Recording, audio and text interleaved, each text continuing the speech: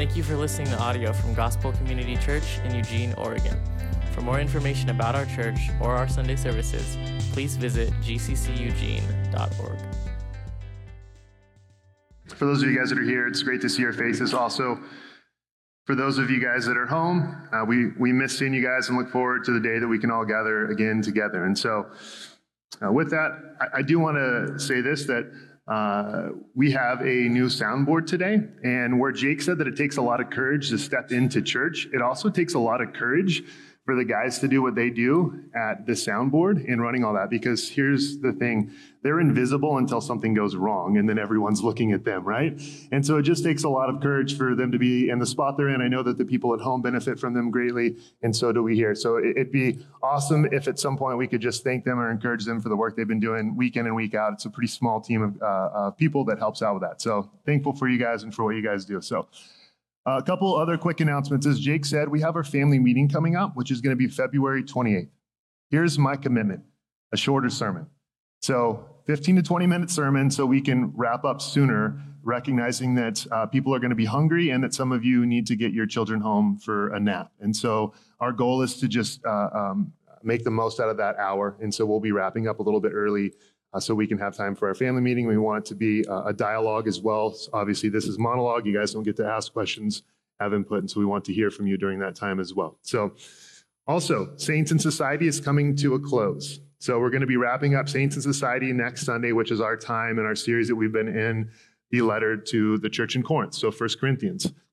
Where are we going next? For those of you guys that like to get ahead and prepared and want to read ahead, is that we are going to spend 4 weeks doing a short series titled Our Message and Our Mission. So that's where we're going to be for the majority of February. I think you guys can see that there. After that, we're going to be diving into the book of Judges, which is actually one of my favorite books in the Bible, but definitely my favorite Old Testament book. And so that series is purposely spelt wrong. If you can see it up there, it's not just poor grammar. It's titled, Trust Me, I Know I'm Right. The premise of the book of Judges is it's a people that think that they're right in their own eyes. So they've concluded that everything that they do is right. They know what's right and they know what's right from wrong. We see the ignorance in that as the book plays out. So it's just a fantastic book, but it's also a good picture to see what happens when people are turned over to what they think is the right thing to do and set their own standard of what's right in life. After that, in the summer, we're going to take a break from that, do the Sermon on the Mount throughout the summertime, and we'll jump back in and finish Judges in the fall. So that's where we're headed. If you guys want to read ahead, you can read ahead by starting to read Judges. It's a pretty beefy book, so you can dive into that. With that, one last thing. Around our house, we hope to motivate our kids with the gospel, meaning that we want our kids to be motivated by grace. We want our kids to be motivated by the gospel, by the good news. We don't want to drive motivation by guilt or shame or fear or anything else.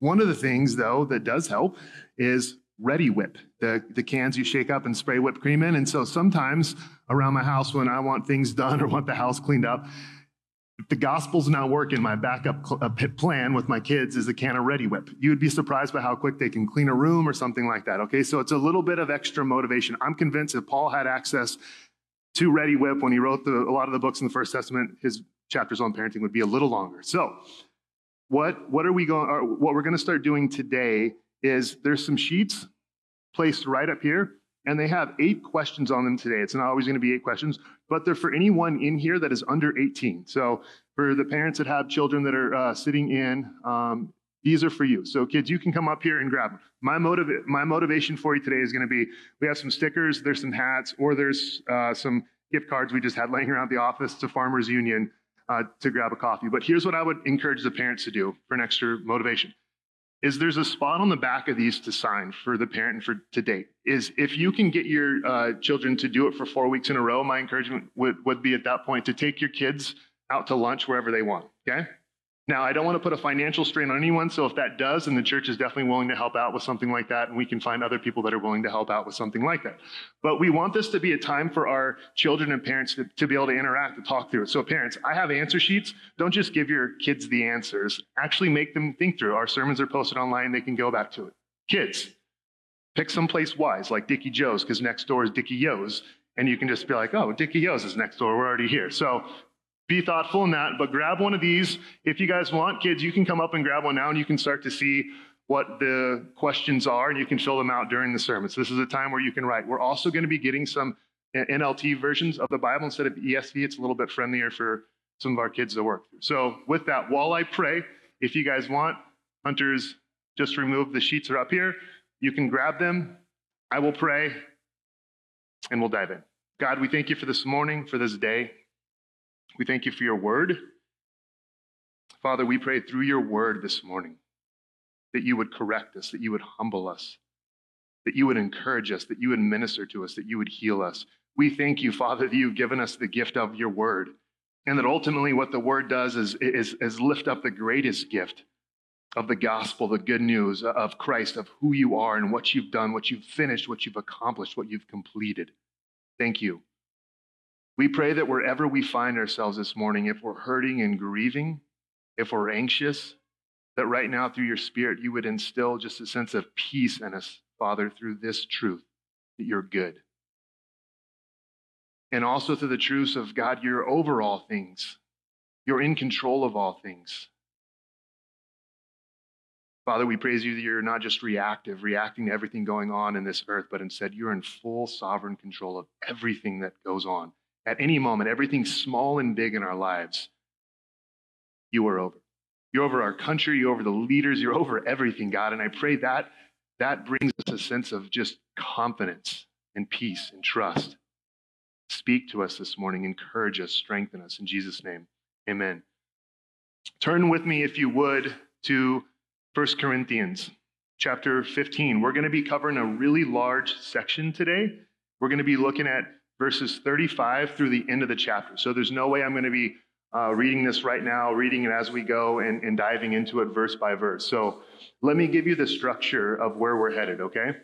Verses 35 through 41, we're actually going to see how Paul is talking about crops, and he's using planting crops in creation to explain resurrection. Okay, that's 35 through 41. Then in 42 through 49, Paul is going to actually transition at that point to the actual physical body to explain resurrection and what's happening.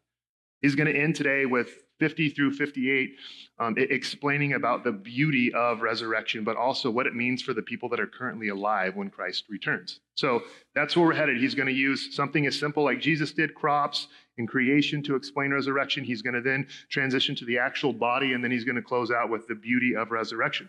Here's one thing I would say is that in all of us, we're created in God's image, and we have this pull toward resurrection.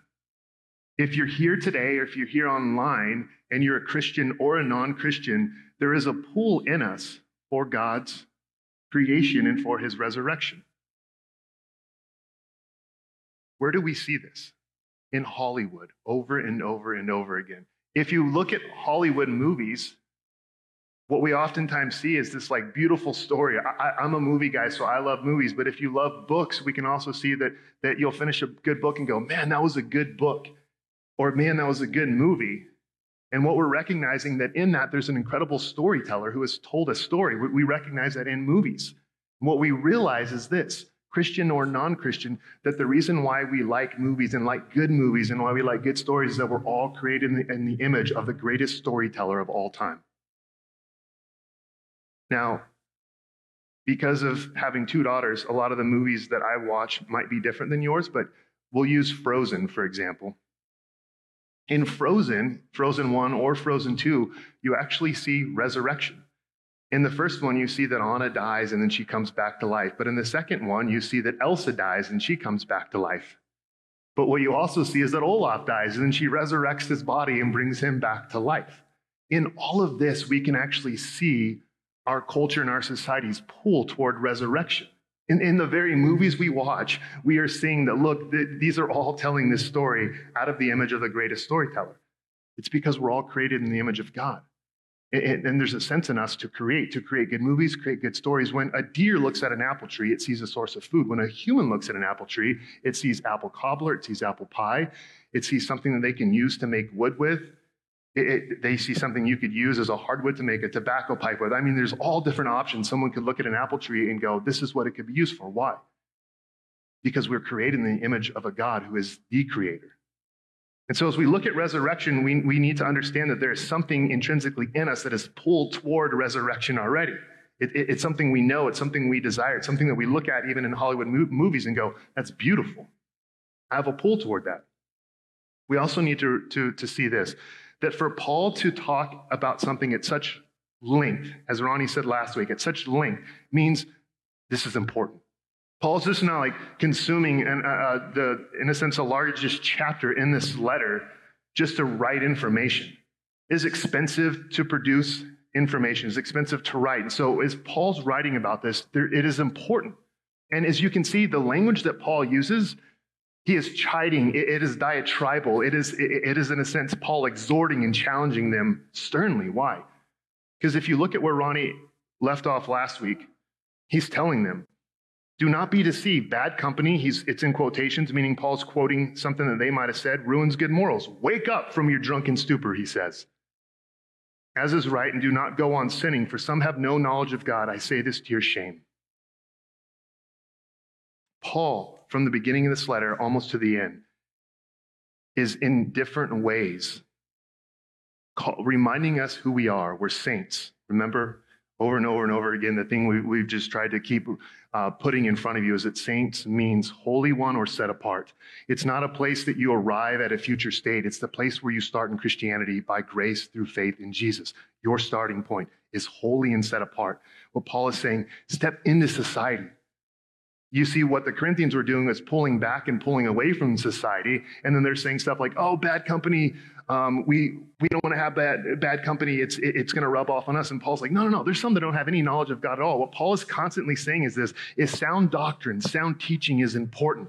Through it shapes our lives. And through it, we step into culture and we meet culture in their terms, not on their terms. We could look at something like this and go, man, how foolish were they? They thought that, as Ronnie said last week, that maybe the resurrection of Christ had already come, that they already had their resurrected bodies. And we go, man, they're just so dumb. The problem is they lived in a culture that was extremely pluralistic. They lived in a culture that was very secular, very liberal. And that culture influenced the Christians heavily. We too live in Eugene, Oregon. And culture influences us in ways that we might not realize. And so Paul is saying, you've been led to believe something that's not true. This is so important. Let's not get this wrong. Let's come back to it. So that's kind of where Paul is at and where he's setting this up. Because again, Gnosticism, which is what was a big thing back then, was a big teaching, is that people believe the physical body doesn't matter. It's only a surrounding to something spiritual inside that is one day going to be released.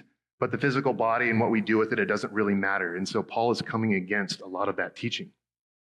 So let's dive in, starting with 35. But someone will ask, how are the dead raised? So let's pause.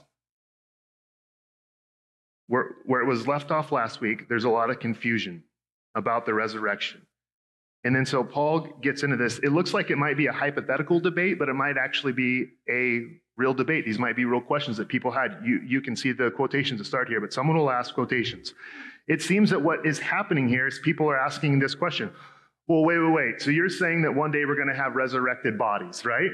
And then it's like, but how are the dead raised? And with what kind of body will they come? Like, these are the questions they're asked, because they're like, remember Stan got his head chopped off by the guillotine. What about Stan, you know? What about so-and-so? His body was completely burned up. What do we do with someone like that? And so they're asking these questions thinking like, look, the physical body got destroyed. Well, what exactly do you think is going to happen to it? And so they're asking these questions. Look at 36. Our English language is so polite because the Greek actually just reads, you fool. And the NIV actually reads, it's actually targeting the argument itself. So it's not even going to the person. But the actual Greek is, here in the ESV, it says, you foolish person. It's actually just, you fool. That's Paul. Paul is passionate here. When Paul gets passionate, let's pay attention. He says, you foolish person, what you sow does not come to life unless it dies. And what you sow is not the body that is to be, but a bare kernel, perhaps of wheat or of some other grain. Let's pause there. The reason why we don't get excited about the afterlife is for two reasons, okay? The reason why we don't actually get excited about the afterlife is that we've had a lot of images put forth, or we've had a lot of things come at us that somehow make the afterlife not human. Let me say this up front. For those who have ears to hear, let them hear. If you have a sheet in front of you, God's plan has always been humanity, humankind. Adam actually means humanity. It means humankind. So God's plan has always been a male and a female, man and woman, in humanity, in the state of human flesh. That has always been God's plan. And even when Christ resurrects, he resurrects with a human body. But for some reason, we have this weird thought of us resurrecting as like little cherub angels with wings. And I have some pictures because these are actually like I've heard people say over and over again that so-and-so's an angel now. And so this is this is one of them. And I think of people like DJ and Paul and myself that if you've waited a lifetime for your resurrected state of hair and that's it, you're going to be disappointed. There's one like this. And one more, I think, yeah. Sweet little instruments. And so you have pictures like this coming your way. No one gets excited about this, right? No one's like, man, I can't wait till I float around playing the violin as a cherub with little wings. I don't think most people generally get excited about that. But if you understand that when Christ resurrected, he resurrected in a human body, it's exciting. Humanity has always been part of God's plan. His plan here, his plan on earth, but his plan when the new heavens and the new earth come to earth to have humanity.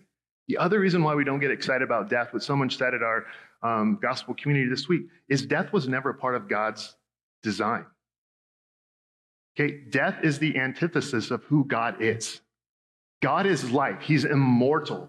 He's infinite. He's eternal. He never ends. So death is the very thing that is opposite of who God is. You don't normally wake up in the morning going, oh man, I'm alive still. You would normally wake up to some degree excited that you have life. People don't long for death, don't get excited for death because we were never created for death. We're created in the image of God who is eternal, forever existent, immortal. And so it's okay because someone brought it up and some people are like, I don't actually get super excited for death. That's okay. It's not just me that says this. John Piper says the same thing. It's because you weren't created for it. You're created in the image of a God who is eternal. Again, as I said, some of the people were confused by how's this whole resurrection thing going to work out? Before we get to that, let me say this. We don't think about death, and we like to avoid it. I think this was mentioned last week. We like to avoid it because it makes us uncomfortable. One theologian said that it's a preacher's job almost every week to bring the people in front of him to this reminder that we all have this one thing in common. We will all face death. And every day we wake up, we are one day closer to death. But we don't like to talk about it. It seems morbid. It seems kind of like, I don't know what to do with that. We all share this in common in this room. We are all going to die. And the day you were born, you were one day closer to that death. It's a bit morbid to think about. But here's the thing. Every day, our bodies start to, at some point, grow more frail and more weak. I watched a video by J.I. Packer, a man who I love, and he talks about a moment in his life when he felt weak, but he said that now, at his age, he just feels so weak, and he can feel that his body is giving out. Are all of us, I know it's hard to believe, all of us at some point are going to reach that point where we start to feel our bodies giving out. Why? Because death is knocking on our door. And so the reason why Paul's talking about this is it's important. You're all going to die, but here's the question. Christian or non-Christian, listen, here's the question. Everyone is going to die. But will you just die a physical death or will you die a spiritual death as well? Everyone's going to die. So this is why Paul's engaging this with some passion. They're very confused. They're like, wait, so how's this going to happen? I don't understand it. Paul uses the language of seed. Here's what he means. When you sow a seed, when you take a seed and you put it in the ground, no one gets really excited about that, right? A seed doesn't necessarily look at that and go, wow, that's amazing, that's life. But when that seed grows into a redwood, people go, wow, that's amazing, and it comes from a seed. So Paul is like, whenever you place the seed in the ground, you cover up, you bury it out of that comes life. But first, something has to go into the ground before it can come up. He's just using very simple language, though it might be a little bit hard to track. That's all he's saying. When you put something in the ground, it has to be buried, a kernel, wheat, some form of grain, and then comes life from that. But death must come first. Then he gets to 38, which I love. Look at the wording here. But God gives it a body as he has chosen. So he's explaining this is going to happen just in the same way that we sow seeds, and then those seeds turn into trees. So to our bodies one day, he's going to get to in this next section, they're going to be sown into the ground, and then out of that, for the saints in Christ, will come a resurrected body one day. But look what he says in 38. But God gives it a body as he has chosen, and for each kind of seed its own body. Here's what's really amazing to me, is that God plans out our salvation before the foundations of the world. It's by grace we have been saved, not by works, so that no man can boast. This is an act of God. God also has planned out our resurrected body. If you don't believe, look right here. But God gives it a body. So in our resurrected state for the saints, God gives us all a body as he has chosen, and each kind of seen his own body. So we're going to have different bodies, but God has already chosen our resurrected body that he has for his children. I think that's awesome. Why? Because sometimes we can have a very sadistic view of God, or think that God is somehow reacting to our very things that we do each moment by each day. As in like, hey, I saw how vain you were on this earth. So afterlife, going to be overweight. I know you really wanted to be tall and you made that an idol. So your resurrected body is probably going to be like really short. I saw what you did with your left hand and how you stole that, so you can forget about having one of those with your resurrected body. It's not like God is sitting there making these decisions based upon what he sees us doing in this life. God, before the foundations of the world, chose us in Christ to be saved, but he also already has and has always had a resurrected body for us. It's hard to get past this element we can see in Scripture. It's God that does the choosing. It's God that's laid out. But here's the cool thing. Now Paul in 39 transitions to creation to show in the same way there's always been diversity upon mankind, it's always going to be God's plan, even in a resurrected state, to have diversity. For not all flesh, 39, is the same, but there is one kind for humans, another kind for animals, another kind for birds, and another for fish. There are heavenly bodies and earthly bodies. Notice always bodies, soma, that's the Greek word. But the glory of the heavenly one is of one kind, and the glory of the earthly is of another. So this gets rid of Gnosticism in the sense that there's earthly bodies, there's heavenly bodies. Our heavenly resurrected body is going to be better than our earthly body. Why? Here's the main point for today. The saints now and later. I really wanted those candies so you guys could remember this that were popular back when I was growing up, but I can't find them anymore. But the concept of now and later is this. We see this throughout Scripture. There's a reality that right now for those that are in Christ are holy, righteous, and set apart. Every moment of every day, God looks at you and sees not your works, but the works of Christ. But the problem is right now on this earth, we are in also a battle against sin. And so sin is a very real thing. And so we don't experience the fullness of this until later, which the big word is called, and it's called glorification, in our glorified state, because one day the realities of now, how God sees us, will fully be experienced when there is no sin and we are in the presence of God, completely righteous, without a body that decays, without any sort of weakness or anything like that. Look at 41. There is one glory of the sun, another glory of the moon, another glory of the stars. From star differs from star in glory. What does this mean? That our earthly bodies are different. Humanity is different. There's a lot of diversity. God loves diversity. In the resurrected state, God is going to continue to love diversity. There's going to be diversity. It also means this, that it matters what we do with our physical bodies, because God is still calling them good.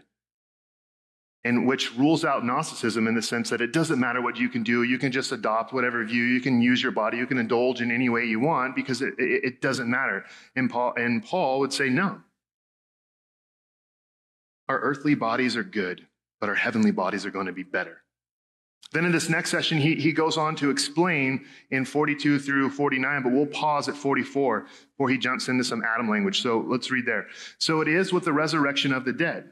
What is sown, remember this word sown, goes in the ground, is perishable. What is raised is imperishable.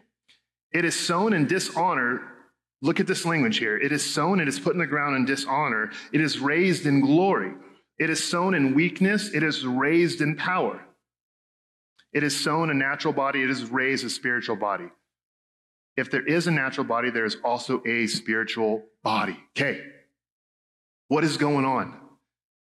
Paul moves to a human body. So he's using this language before. Hey, in order to have your resurrected body, in order to get that, your physical body here on this earth has to be sown into the ground. Up from that will come your resurrected body.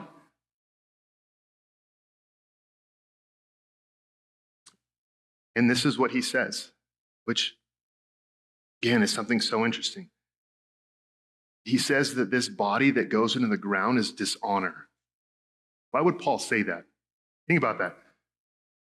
So as a seed goes in the ground, so now a body goes in the ground. He says this body in 43, it goes in the ground in dishonor. Why? Because this, every time we're at a funeral and every time you drive by a cemetery, is a constant reminder of sin. Now, it's not to say the life that someone lived was dishonorable, but death itself is dishonorable. Why?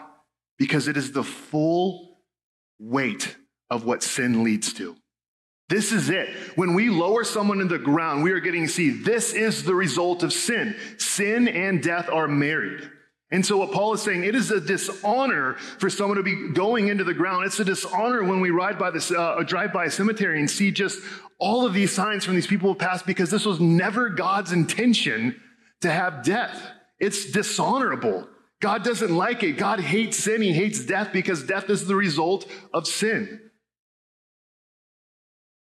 And so with that, we don't look at it and go, what honor? Again, we can say the life they lived was honorable, but death itself, not an honorable thing. Because what goes into the ground is a body that was decaying. We don't look at cancer. We don't look at the sicknesses and the things that I know that we have family members with, even in this room, that are going through and go, that's honorable. We see, man, that is the result of living in a fallen and sinful world. This is the result of what sin does. And the other thing is this, is sometimes we think, hey, this is what a life of sin will lead to, one day death, but we can die a million deaths now by giving our lives over to sin before we die our physical death as well. When we give way to sin in our lives, we can die over and over and over again, because each sin that we flirt with, that we play with, that we deal with, that sin will, unchecked, run its full course and lead to death. And sometimes it'll just be on a slow course. And so if I set a ship on a course and it's off by 5 degrees, you're not going to notice that much over 100 miles. But over 1,000 miles, that ship is going to end up somewhere else. So the same thing goes. We can flirt with sin a little bit, but over the course of a lifetime, you're going to end up somewhere else. Paul is saying, this is not honorable. What is honorable is when that goes into the ground, what God has in store for us with our resurrected bodies that he's already planned for us before the foundation of the world. That is awesome. He's like, this is cool. What goes in the ground, it's perishable. What comes up is imperishable. He's like, what goes in the ground, it's weak, it's decaying. But what comes up is raised in power. It's raised in glory. What goes into the ground is a natural body, and what is raised is a spiritual body. Think about that. One day, for those who have placed their trust and faith in Christ, we will be given a resurrected body, a human body. We're not going to be cherubs floating around. We are going to have a body, and here's the coolest thing about it. The older you get, I think the more this excites you. Because you are going to have a body that will no longer fall into decay. You are no longer going to feel shame. You are no longer going to feel guilt, and you're no longer going to feel the presence or any sort of power of sin, because it's going to be gone away with. Your new body lives on forever.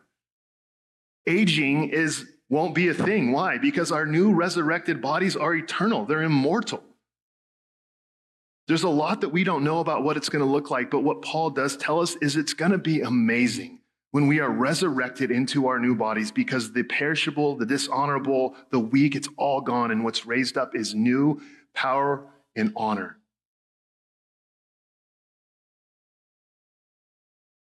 Then he kind of shifts into some language that's hard to understand in 45. Before I do that, I love what R.C. Sproul said. He wrote a beautiful letter to be read at his funeral. And it said something like this. I might butcher it, but he said, if you're reading this now, he goes, just know that I've just changed my address. And I'm now living in my new address. For R.C. Sproul, he had the same theological language as Paul. Paul uses the word sleep because he's like, for a Christian, it's like sleeping. Death is not the end. It's a stepping stone to get into eternity with God forever. And that's what R.C. Sproul understood. He's like, I just have my new permanent address. And he knows that one day he's going to have his new permanent body.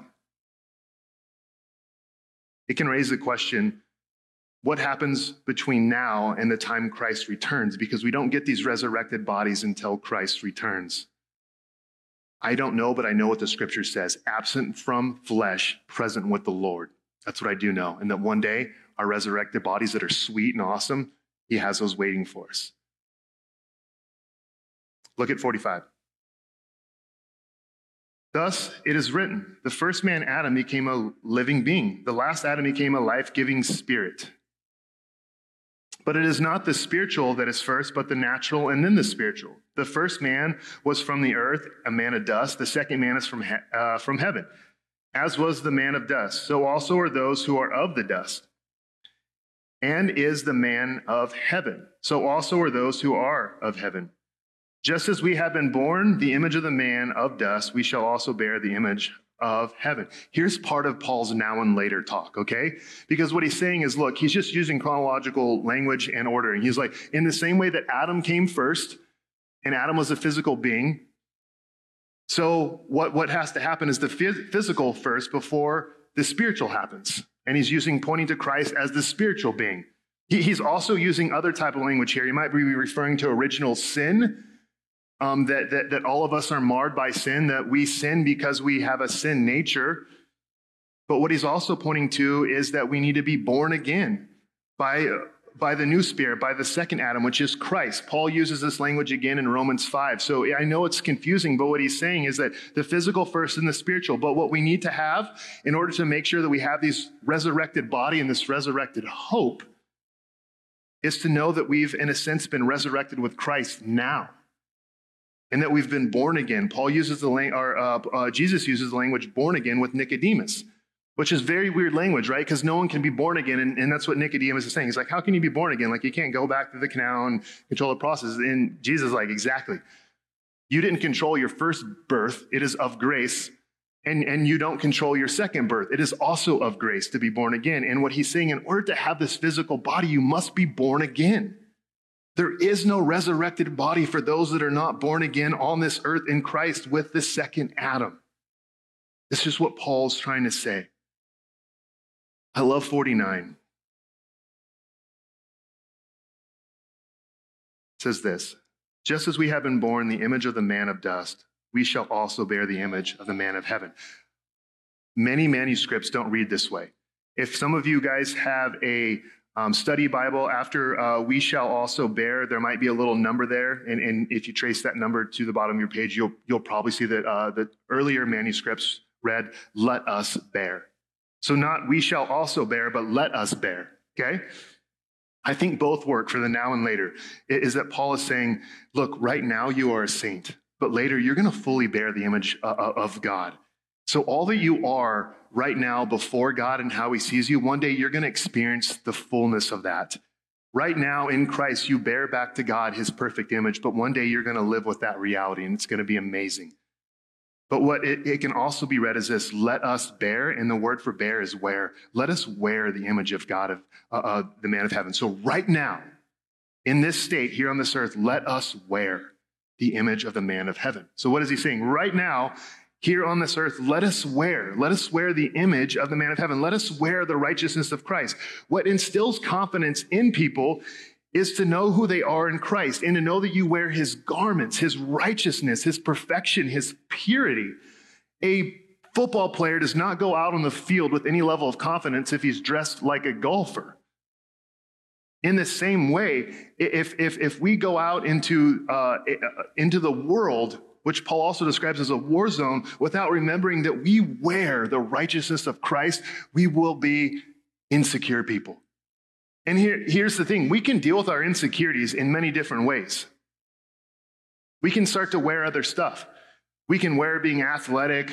We can wear being fit. And we can wear all of this stuff to place confidence in. But if our bodies are going to decay, how safe is that? You can shift if you want. I did that too. And then you can start to wear theology. You can get so caught up in that, but you're also not dealing with what's underneath here on the inside and knowing that Christ has made us his and made his righteousness our own. And that's what we wear. That's what we bear. That's what we reflect to the world. That instills confidence. So there's a now aspect to it. There's a later. We see this throughout Scripture, and I'm not going to read all of these verses I have right now, but if you guys will jump to Ephesians 2, 5 through 6, I think we'll have it on the screen. It says this: even when we were dead in our trespasses, made us alive together with Christ. So God made us alive together with Christ. Look here. By grace you have been saved, and raised us up with him and seated us with him in the heavenly places in Christ. Okay, I don't know if you see that, but this is the now and later. That for those that have placed their trust and faith in Jesus Christ, your resurrection is so secure in Christ that you will be resurrected with him and seated with him one day for eternity, that Paul talks about it as a present reality in Ephesians. He's like, look at this. By grace you have been saved, and raised us up with him and seated us. Look, Paul is writing to the church at Ephesus currently, not talking about some a future thing. He's like, Christ has raised us up with him and seated us with him in the heavenly places in Christ Jesus. So right now, Paul's like, this resurrection you have is such a security that he talks about as a present reality, that you've been raised up and seated with him already. This is the now and the later reality for Christians.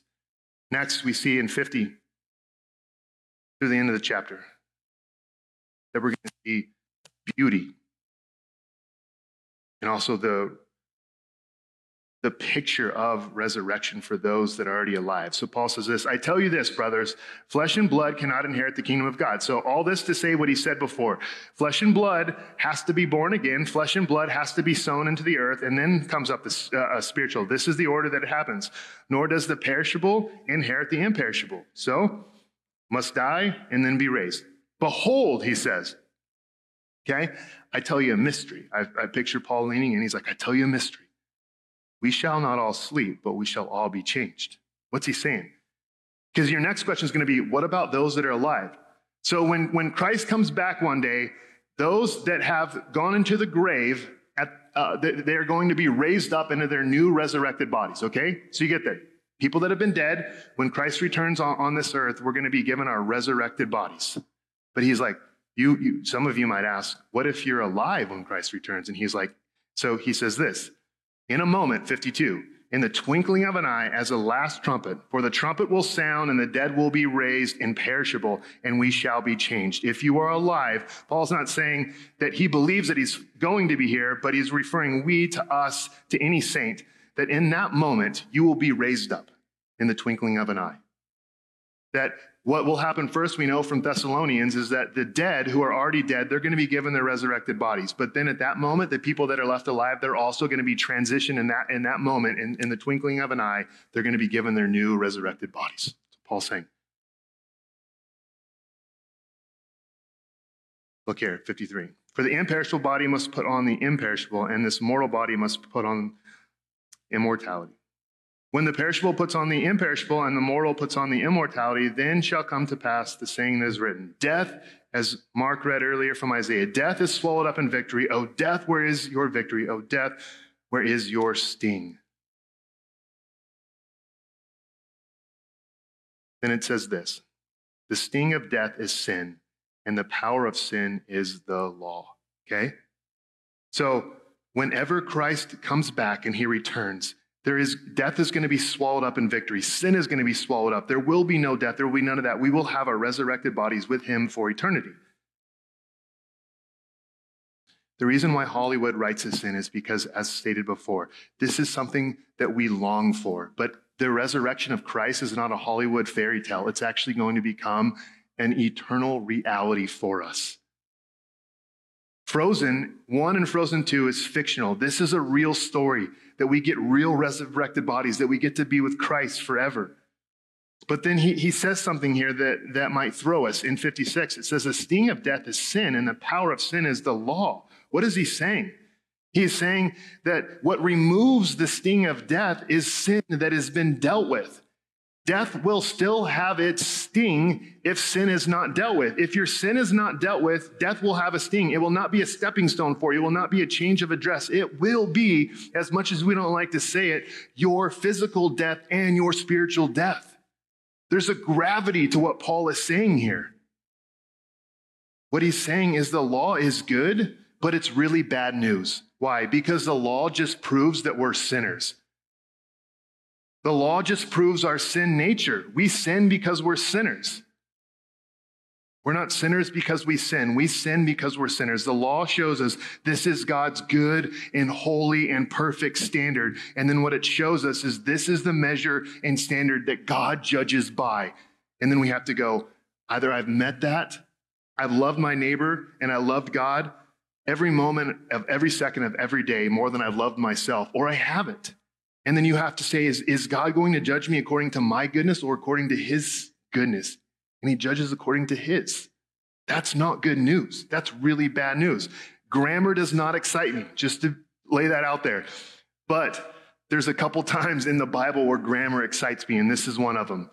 We see Paul come in with these big conjunctions here. In 57, he goes, but. In Romans 7, he has this language too. He's like, I don't like the things I'm doing. I do the things I don't want to do.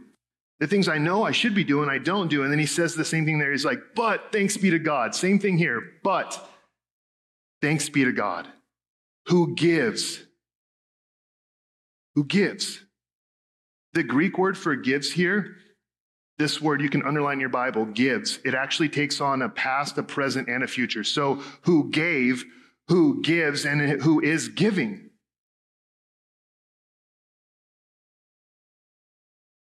This is the good news of the gospel. Thanks be to God who gives the victory. This is the other piece of grammar that excites me. Underline this if you want in your Bibles. It's a definite article. It's the. He doesn't say who gives a victory or one victory or some kind of victory. He says the victory. The victory. It's a definite, it's a once and for all. It's not a my victory, it's outside of me. It's the victory. It's a past event through our Lord Jesus Christ. If you read here, you don't see you. Thanks be to God who gives us, other than the recipients of a gift, the victory through our Lord Jesus Christ. What we start to see is that there was a first Adam. And what the first Adam did is he made a decision in a garden about a tree. But the second Adam also made a decision in a garden about a tree. The first Adam inside of the garden chose that he would take and indulge sin, and he would take something from the tree, and he would feed himself. The second Adam, when he came, made a decision in a garden that he would go to the tree and not take sin, but take sin punishment for us upon a tree. You might be confused because with every wince that is happening to Christ on the cross, with every flinch, with every scream, with every agony, as you hear the nails clanking, you might think, this guy must be like the first Adam. But he's not. The first Adam took sin for himself. The second Adam took sin upon himself.